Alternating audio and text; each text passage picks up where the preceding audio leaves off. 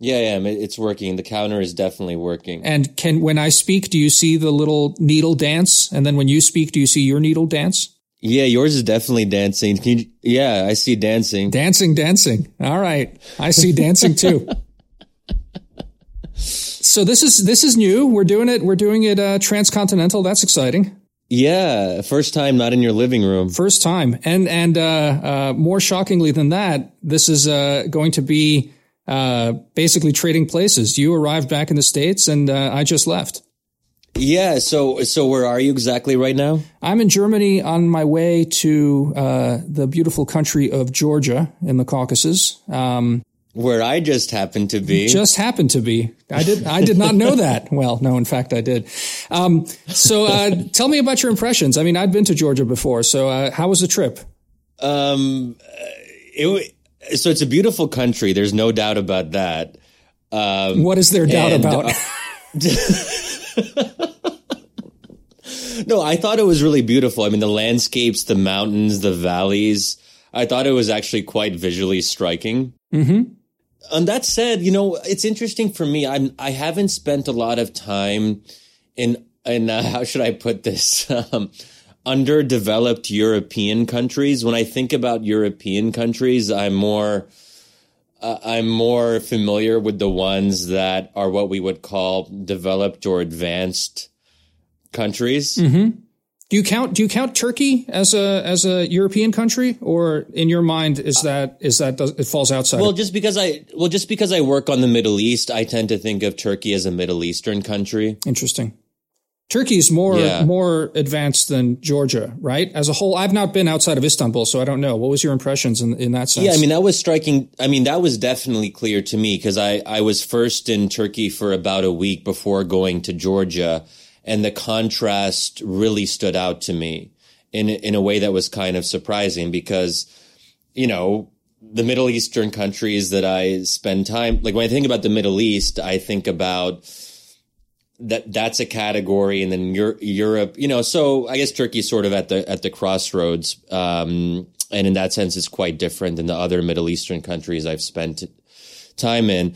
But, and Georgia's also just a very small country. And so I was reflecting a bit, and maybe we can talk about this later, what small countries versus big countries and how that changes the political dynamic. So when we were out having dinner one of the nights with our mutual friend, Ani, there were like maybe 7 of us, and it was like 3 or 4 of her, Georgian friends. And somewhat to my surprise, the following day, it was mentioned that 3 of them, most of the Georgians who were there were members of parliament. So there were 4 Georgians and 3 of them turned out to be members of parliament. And we were just hanging out. So it was just kind of weird that they were just sitting there with us and they seemed normal. And it's like a chill thing where we wouldn't have dinner here in the U.S., for example, in D.C., and you'd have 3 members of Congress hanging out with you at a restaurant, and you wouldn't really be aware of it. I mean, you'd probably know they were members of Congress. I mean, arguably, right? If you were just randomly meeting with Jordans, you wouldn't necessarily fall in with all parliamentarians. I think you just are hanging around with serious elites there, right? Yeah. But there's something unassuming about small countries with small populations that everyone kind of knows everyone else. At least if you're in the more kind of college educated capital city scene, it feels quite intimate in a way that I think is much more harder to find in big countries like the US. Or at least that was my sense of it. And just in terms of when we were traveling throughout the country, and I feel like whenever Ani, I guess we can just keep on talking about her friend Ani. Sure. Because she's just she's a listener of the podcast. She's listened to at least one episode. At least one. But it was interesting that whenever she would always be very friendly with the Georgians that we would talk to. And there was a sense that there was a kind of fellow feeling, a shared identity. and that they could be friendly and they could joke and they could talk for a while, even if it was just someone we kind of met who, just these are just random people that we would meet and she would speak Georgian with. And obviously the couple of us who were on the trip with her couldn't speak Georgian. But like when I travel through America, if I just meet random Americans throughout my travels, I'm not like, oh, I really want to talk to you because you're a fellow American citizen. That could just be because I have a kind of occasionally a somewhat antisocial vibe. And when I'm traveling, I kind of like to do my own thing. So some of it could be personality, but I think there's also something deeper there. Yeah, a couple of things. I think on the small country thing, Croatia, for example, I remember the president for a while had this whole thing where he just basically have coffee in one of the cafes in the middle of town, and everyone just knew you could go have coffee with the president. It was a thing. So yeah, I mean, you do have that sort of level of familiarity. But it's interesting what you say about the sort of friendliness. Now, I mean, again, I think very much depends on what group you fall into. But I can tell you, as a foreigner, as a naturalized American citizen, and as someone who arrived, young to the United States, one of the most striking things is, in general, complete strangers in America starting up conversations with you, whether it's about your dog or about something, about small talk, which just, again, now these are all generalizations, but I would say a lot of Europeans end up being really taken aback by that. Like, why are these people talking to me? It's I don't know you. So I think it doesn't quite boil down to just small country, big country, at least in my experience. The other thing about the sort of informality about government, I don't know, you might again have a different perspective on this, but there's something maybe more it's a different attitude, I think, of parliamentarians as opposed to basically our Congress people. Now, yeah, it does have something to do with the size of the country, and I think that the representation is so geographically diverse and spread out. But there's something about, I don't know, parliamentary representation that, at least in my mind, again, very anecdotally, feels more ad hoc and therefore less formal than the sort of system we have, which seems to, I don't know, maybe, and this is sort of a product of our advanced Republican decay, has somehow ossified into more formality. I don't know, just a thought. Yeah, I think you're right about that. I mean, well, another thing, too, is so we have one congressperson for every 600,000 citizens, right? I mean, Georgia has 3.7 million people. If they used a similar system, okay, let's test my math here. That would be 6 members of parliament. Right. So clearly there's also a sense that each member of parliament in Georgia represents a much smaller constituency. And members of that constituency would probably have more direct access in a way that I don't have direct access to my member of Congress, whoever that happens to be. Right. Well, you live in D.C., so you're not even properly represented. So, yeah, right. That's also true. Yeah, but like when I was living in Pennsylvania, like I didn't feel like I had a strong connection to my member of Congress. And I also, and maybe so some of the smaller, so I lived in, 2 small countries in my life, so Jordan and Qatar. And Qatar's a little bit different, but Jordan, I think, really stood out to me that I remember I got the phone number of the former prime minister and I just called him up. I cold called him because I wanted to do an interview with him. And he just responded. So I call and it rings. And then this old dude speaks and is like, hello in Arabic. And it was the former prime minister. And I'm like, hey, someone gave me your number. Can I come and talk to you about stuff? And he was like, yeah, sure. You want to come to my place? Yeah. There's that kind of intimacy, which I think is very unusual in the American context. And it sounds like Georgia is somewhat similar to that.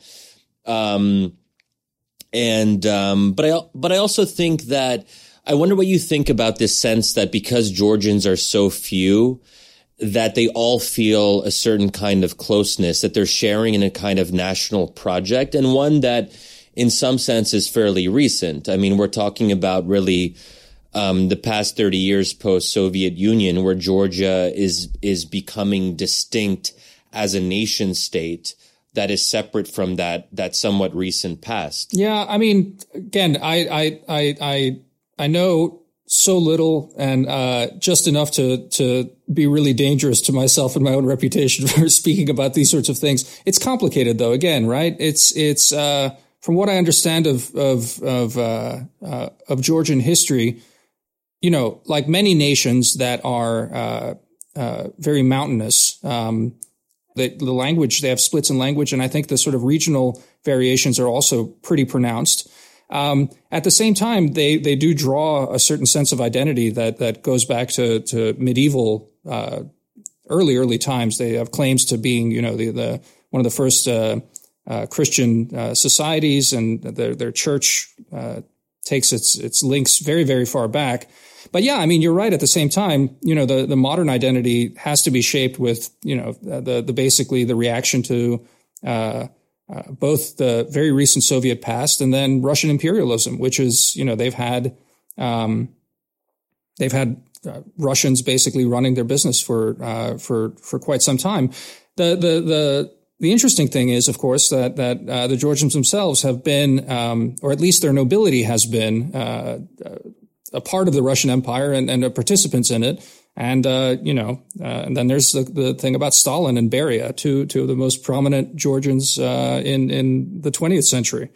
So, it's a complicated thing how these identities work, especially in small countries. And it's, you know, again, coming from the Balkans, the way these things, sort of happen, these histories that, sometimes are overdetermined, what people choose to latch onto, even when language is there and, you know, several different nations can communicate perfectly. It's fascinating, but it seems like there are very few hard and fast rules for how these things work. Yeah, well, I should clarify that I was just on vacation. So, I mean, like... No, of course. So it's interesting, like, you kind of absorb certain things, even though, like, I was really trying to take a break from politics. I didn't want to engage intellectually too much, which can be dangerous on a vacation, I think. I sort of did disappear for 2 weeks. I really was very self-conscious about, like, not tweeting. I maybe tweeted one thing which was not substantive, and I maybe sent 2 emails that I sort of had to respond to, but it was really like the first complete total vacation that I've done in a long time for a pretty significant period of time. I mean, 2 weeks is longer than my usual by quite a bit, I would say. So, and you were here in DC, and I guess you were still working. It's a very interesting feeling to feel that you're completely detached from things that are happening in your country, and in some sense, the broader world for a significant period of time. And then you come back, and I'm not even really trying to catch up. Like, if that stuff happened, I don't need to go back in time and realize that those things happen. I mean, obviously the bedbugs controversy got to me inevitably. There was no way to escape that, no matter how much I tried.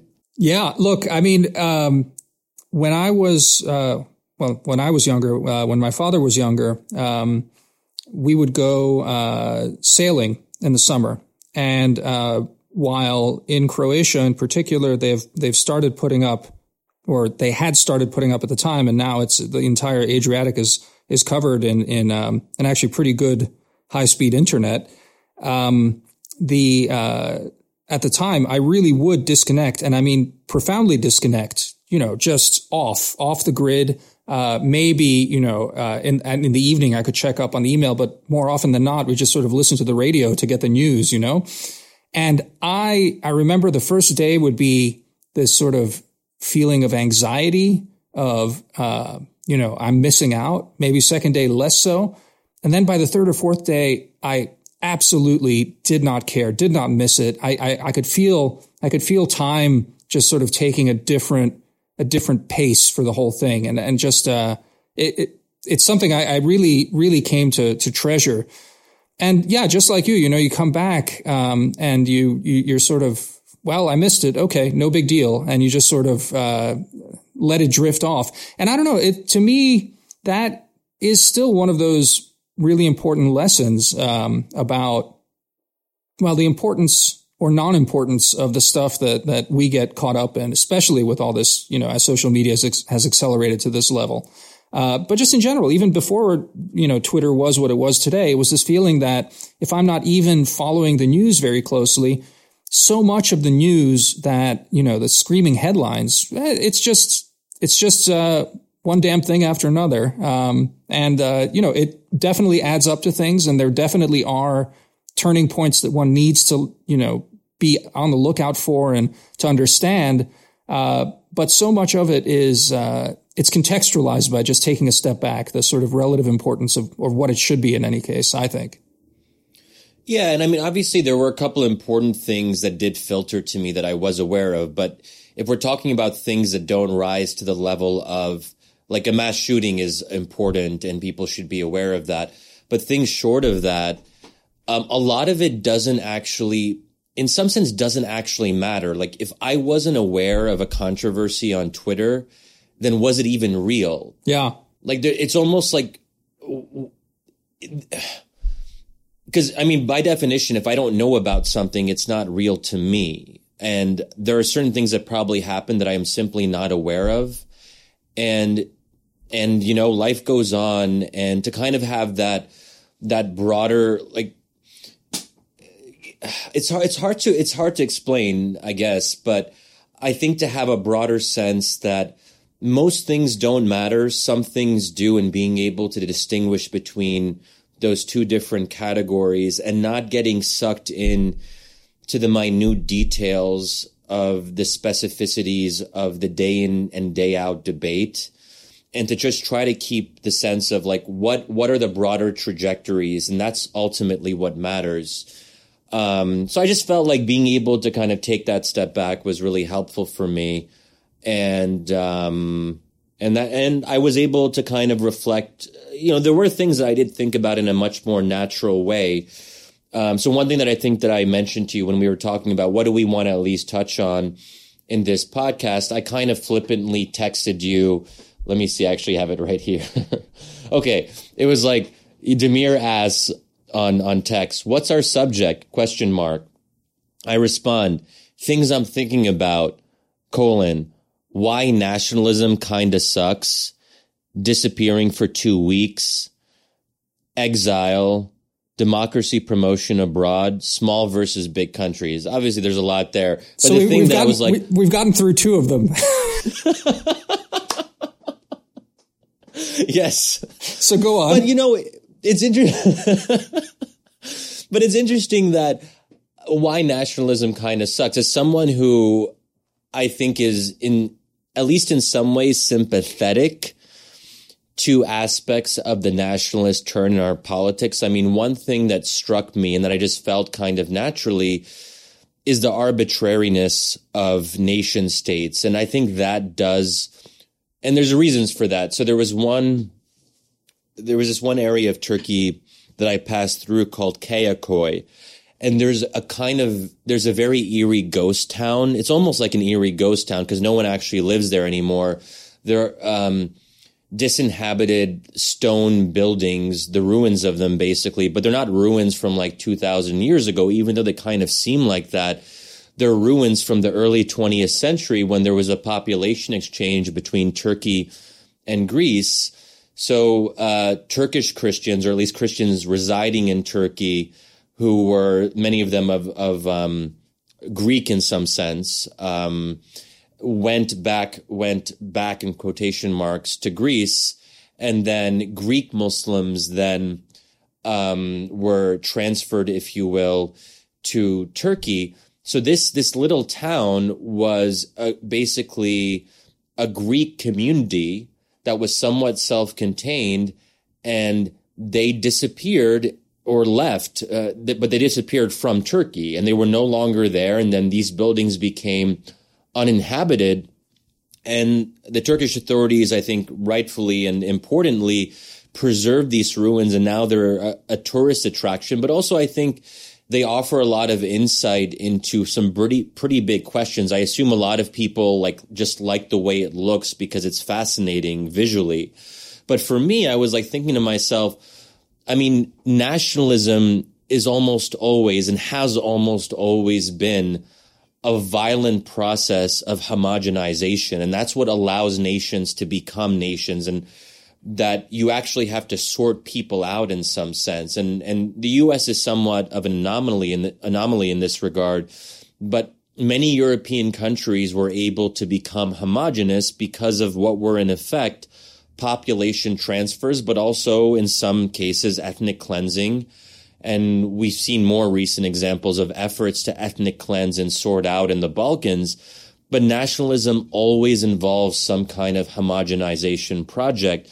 And to see this ghost town, this relic of the past from the early 20th century, was a reminder of the violence, even if people voluntarily prefer to live among their fellow Greek Christians, and that was ultimately their preference. Presumably some people would have preferred to stay, but I assume that many of the Greek Christians who were living in Turkey did actually prefer to leave. But there's a kind of violence there because not everyone did, and ultimately there wasn't a choice, and that is a violent act of population transfer. Right. I mean, I think it's a coercive act. It was a war, and they were, to put it gingerly, encouraged. Right.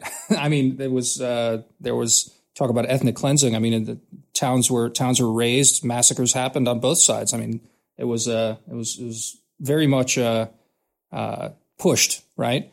I mean, it's again one of those things that is so interesting in so many ways. You can slice it and dice it, because I was reading, I'm gonna butcher this because I don't have it anywhere near me, but I was reading this book about sort of the Balkans in the 19th century.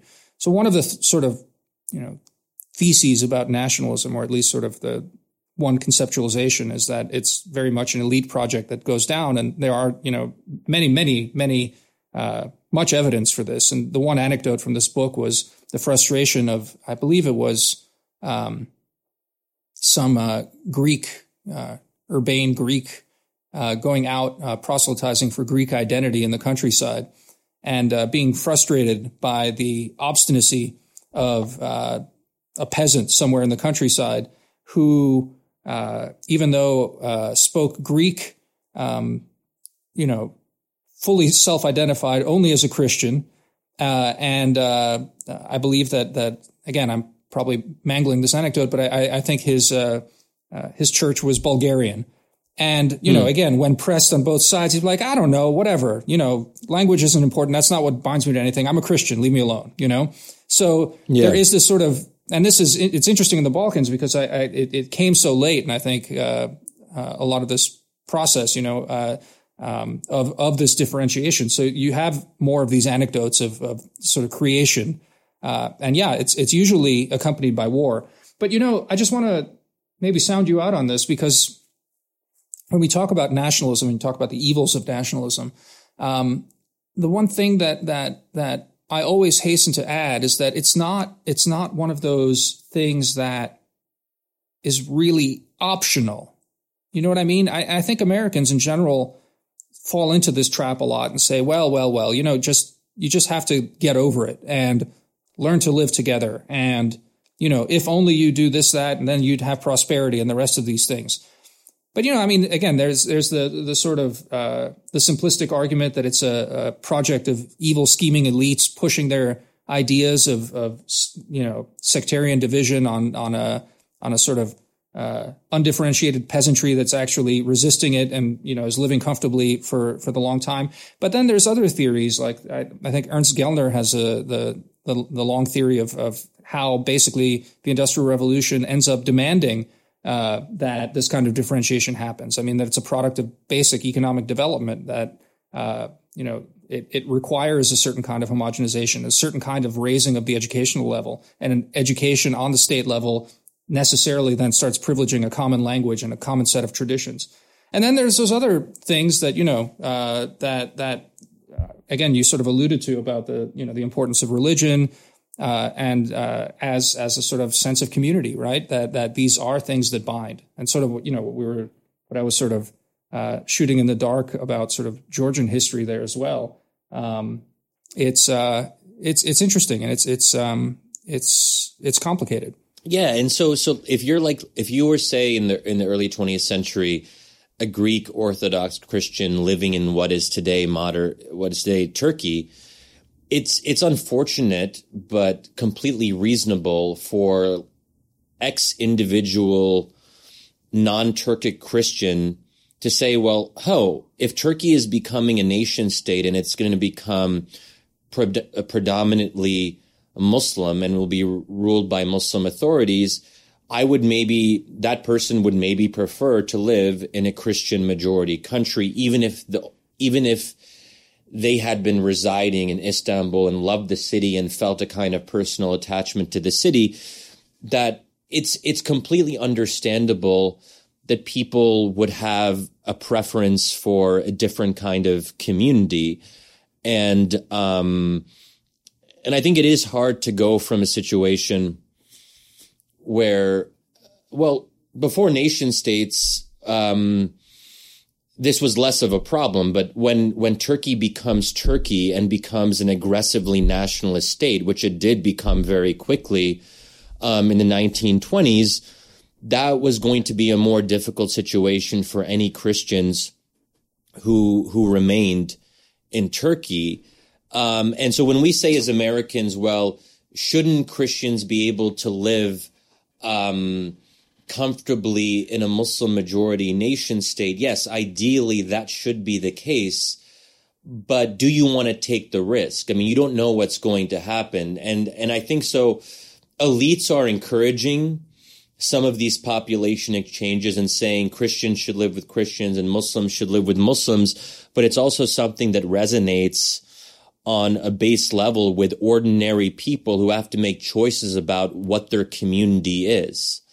And I think there's something tragic about that, but also something something understandable and digestible. I mean, we can understand why people would incline towards certain kinds of communities rather than others. I mean, because ultimately Turkey is even the name would suggest, it is the nation of Turks. And obviously there is a Kurdish minority, but there have been issues as well, and repression and civil conflict for the Kurdish minority. So anyway, it's just all to say that, and I think you said this earlier, Damir, that there's something there's something almost inevitable about the nationalist turn, but there's something just sad about it. And you wonder, did it have to be this way? But in some sense, it happens in a very natural way because it's happened throughout the world where people did create nation states. Yeah, I mean, it's I think it's normal to regret the human consequences of these things, and ultimately, one can't ignore the human consequences of these things. They're massive. I mean, some of the largest massacres, the 20th century result are the direct byproduct of this process of nation forming. But it's I just want to come back to this because I feel like it really does keep popping up in our politics.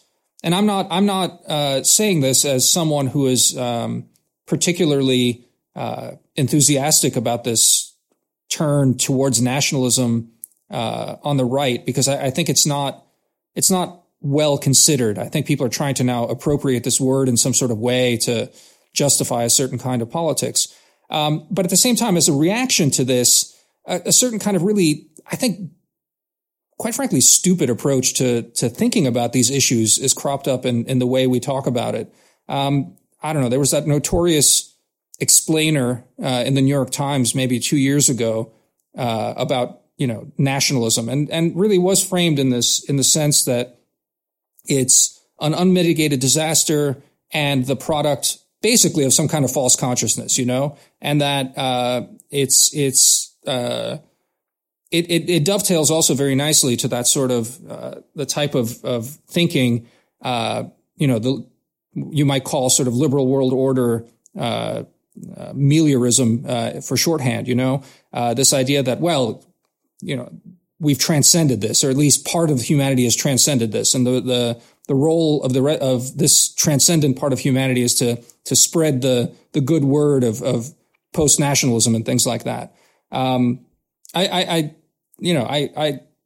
personally, as a committed secularist, I can smell out the religiosity, the sort of messianic fervor in that kind of talk, and it just strikes me as just that, basically messianism, not really grounded in any sort of understanding of how the world has been operating, on any understanding of history, and I think a pretty shallow understanding of anything outside of the United States by a lot of these people.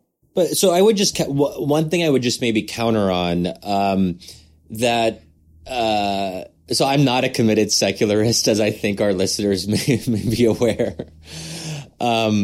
But so I think that human beings, and we've sort of touched on this in previous podcasts, that human beings are believers. There's a need to believe. There's a desire to believe. And it then becomes a question, if you take that premise, of what do you choose to believe in? Now, the nation state is one option. A local religious community is another. The family, if you want to really dial it down to kind of the basic units, the family is another option.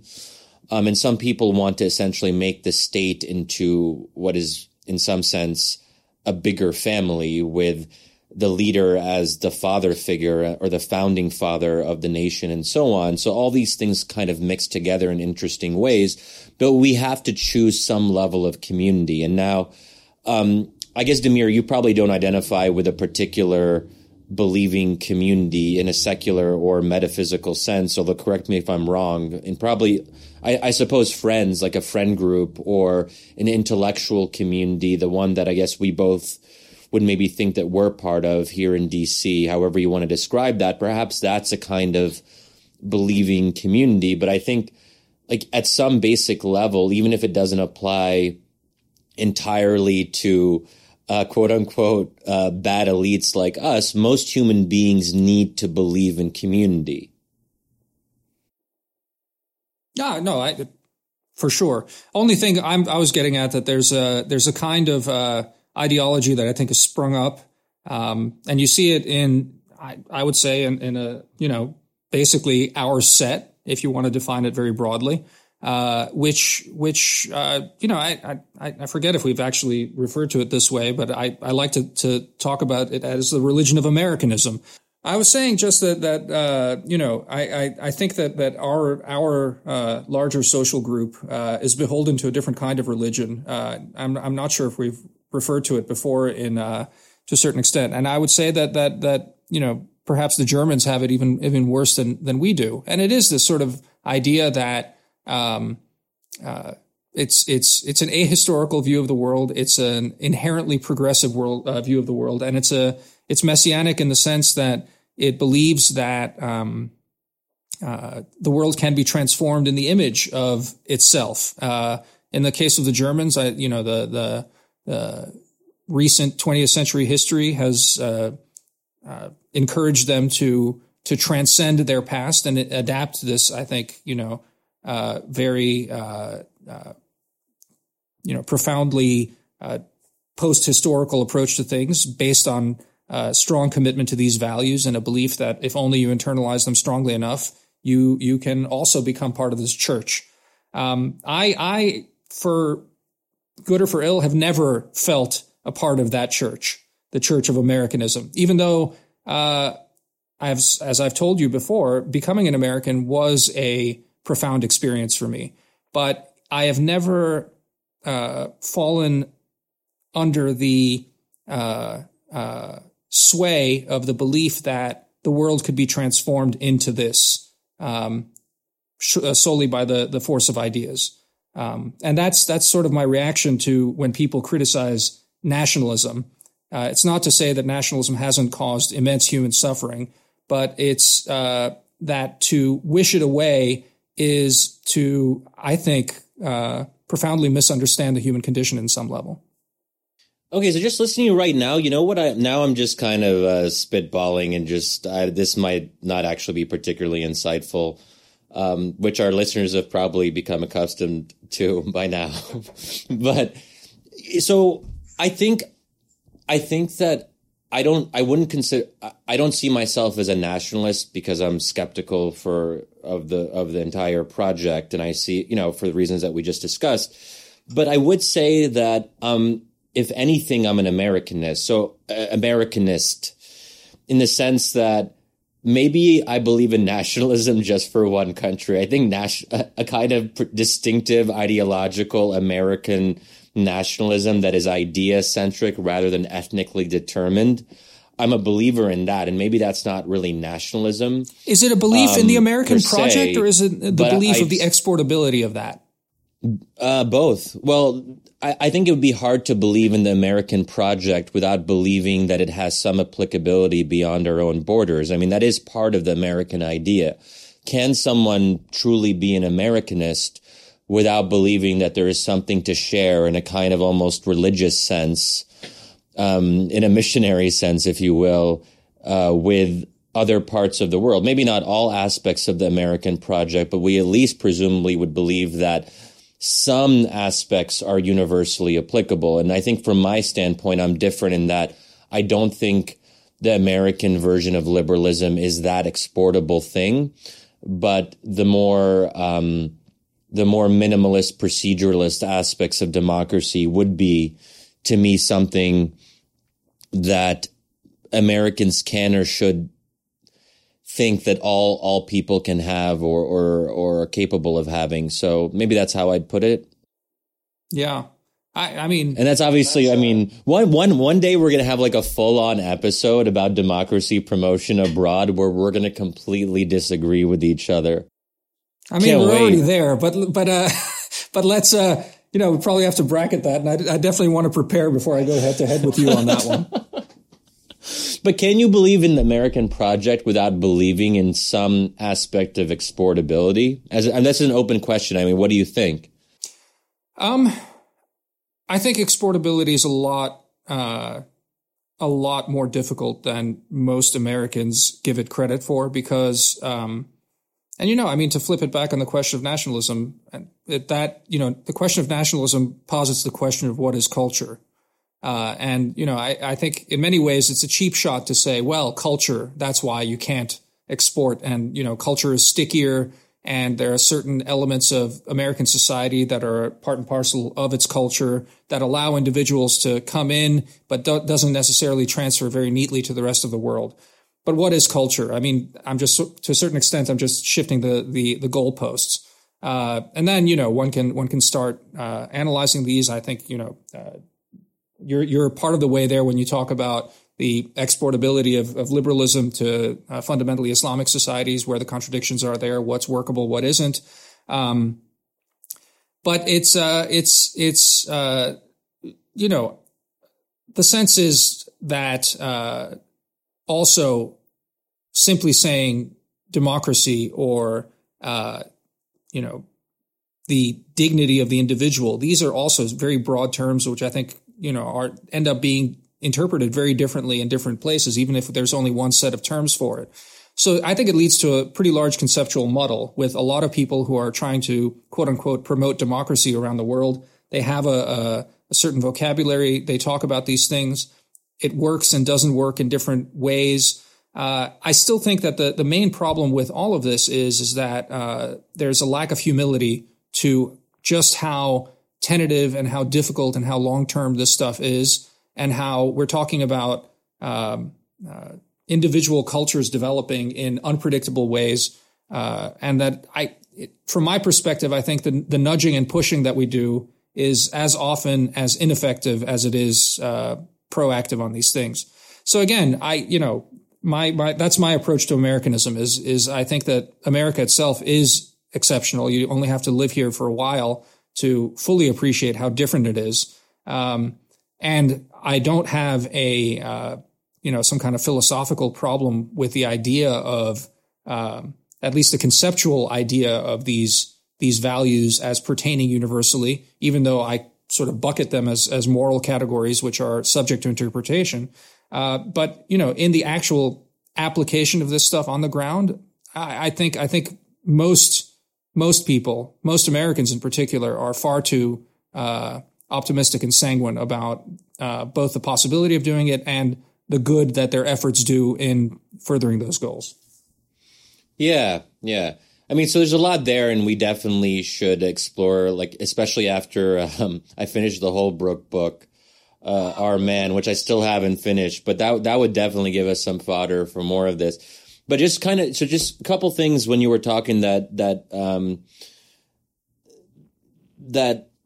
are appearing in my head right now, and maybe they can be a preview for some future conversation. But one reason that I'm a critic of nationalism, while also being somewhat sympathetic to it, is democracy inevitably produces nationalist sentiment. And because I prioritize democracy over other values and objectives, that if democracy then produces or results in nationalist outcomes, I then see nationalism as maybe not preferable, but it becomes almost inherently okay or good in some sense because it's a product of something that I value dearly. Yeah. I think that's right. It's that democracy promotion, the democracy promotion community to a certain extent, and this is why most people who do democracy promotion insist on liberal democracy, not democracy, because oftentimes just plopping down democracy on a society and setting expectations without, I think, the broader cultural framework that is required for liberalism to work does lead to substantial bloodshed as these societies, come to understand themselves and then demand group autonomy. And this is where then you get all this talk of, well, we're not talking about democracy promotion. We're talking about sanctity of the individual rights, protections. And it's those things that are not sticky. And I think it's why I think the whole project is quite fraught. Yeah, but Damir, but not even blood. I wasn't thinking so much of bloodshed because that's not a good outcome. I mean more that, like, if we talk about somewhat stable democracies in Western Europe, here in the U.S., I mean, nationalist sentiment has risen in almost all of these cases in what are otherwise, pretty advanced democracies. And this is why when I think about, like, Yoram Hazony's nationalism project, which we talked about in the first episode, where you have, I guess, like, neo-populist Trumpians who want to give intellectual coherence to a kind of nationalist sentiment in America. I mean, that, again, like, that's not my project, but I see that the fact that democracies are producing this in rather diverse contexts, and even if we go beyond advanced democracies to talk about like India or the Philippines, the very fact that it's being produced suggests that enough people want it. And I know that's a little bit circuitous and tautological, and it doesn't have to lead to violence. And in many of these cases, it isn't leading to violence. It's leading to illiberalism. It's leading to right-wing populist parties rising. But I think there's something inherently legitimate about that, even if it's bad, in the sense that this is clearly what a large enough constituency will probably want for the rest of our lives. Like, I don't see it as something that's going to subside where it will go back to like 2% of the population or 5%. There might, for the rest of our lives, be a solid 20 to 30% right-wing populist or neo-populist constituency that will almost be a permanent part of our societies. And for that reason, and because it's a product of democratic competition, should be seen as inherently legitimate and a real part of the national fabric and the national conversation. So I guess that's sort of what I'm getting at. And that's why I can be critical about nationalism in a kind of intellectual sense when we're talking about the Yoram Hazony or this that project here in the U.S. or more broadly, but I'm not going to condemn it out of hand or see it as fundamentally bad. I mean, I agree with you on that. I just wonder at the same time just about precision in a lot of these terms, and especially on the nationalism question in a place like the United States, it seems particularly incongruous because I think it's being used in a weird and not particularly coherent way. I think I'm more comfortable thinking about that a kind of permanent, maybe reactionary 30% has risen up. I wouldn't necessarily say that reactionary necessarily will always map onto nationalists, or that how it maps onto whatever they call nationalists. I mean, you even alluded to it. It's different. It's very different in the depending on the context. But I do think that there is some kind of permanent force that is emerging in all these countries. I think that's right, and it is legitimate. I think that's right. When we talk about nationalism specifically, I'm a lot less inclined to talk about legitimacy for the reasons I was saying. It just seems to me that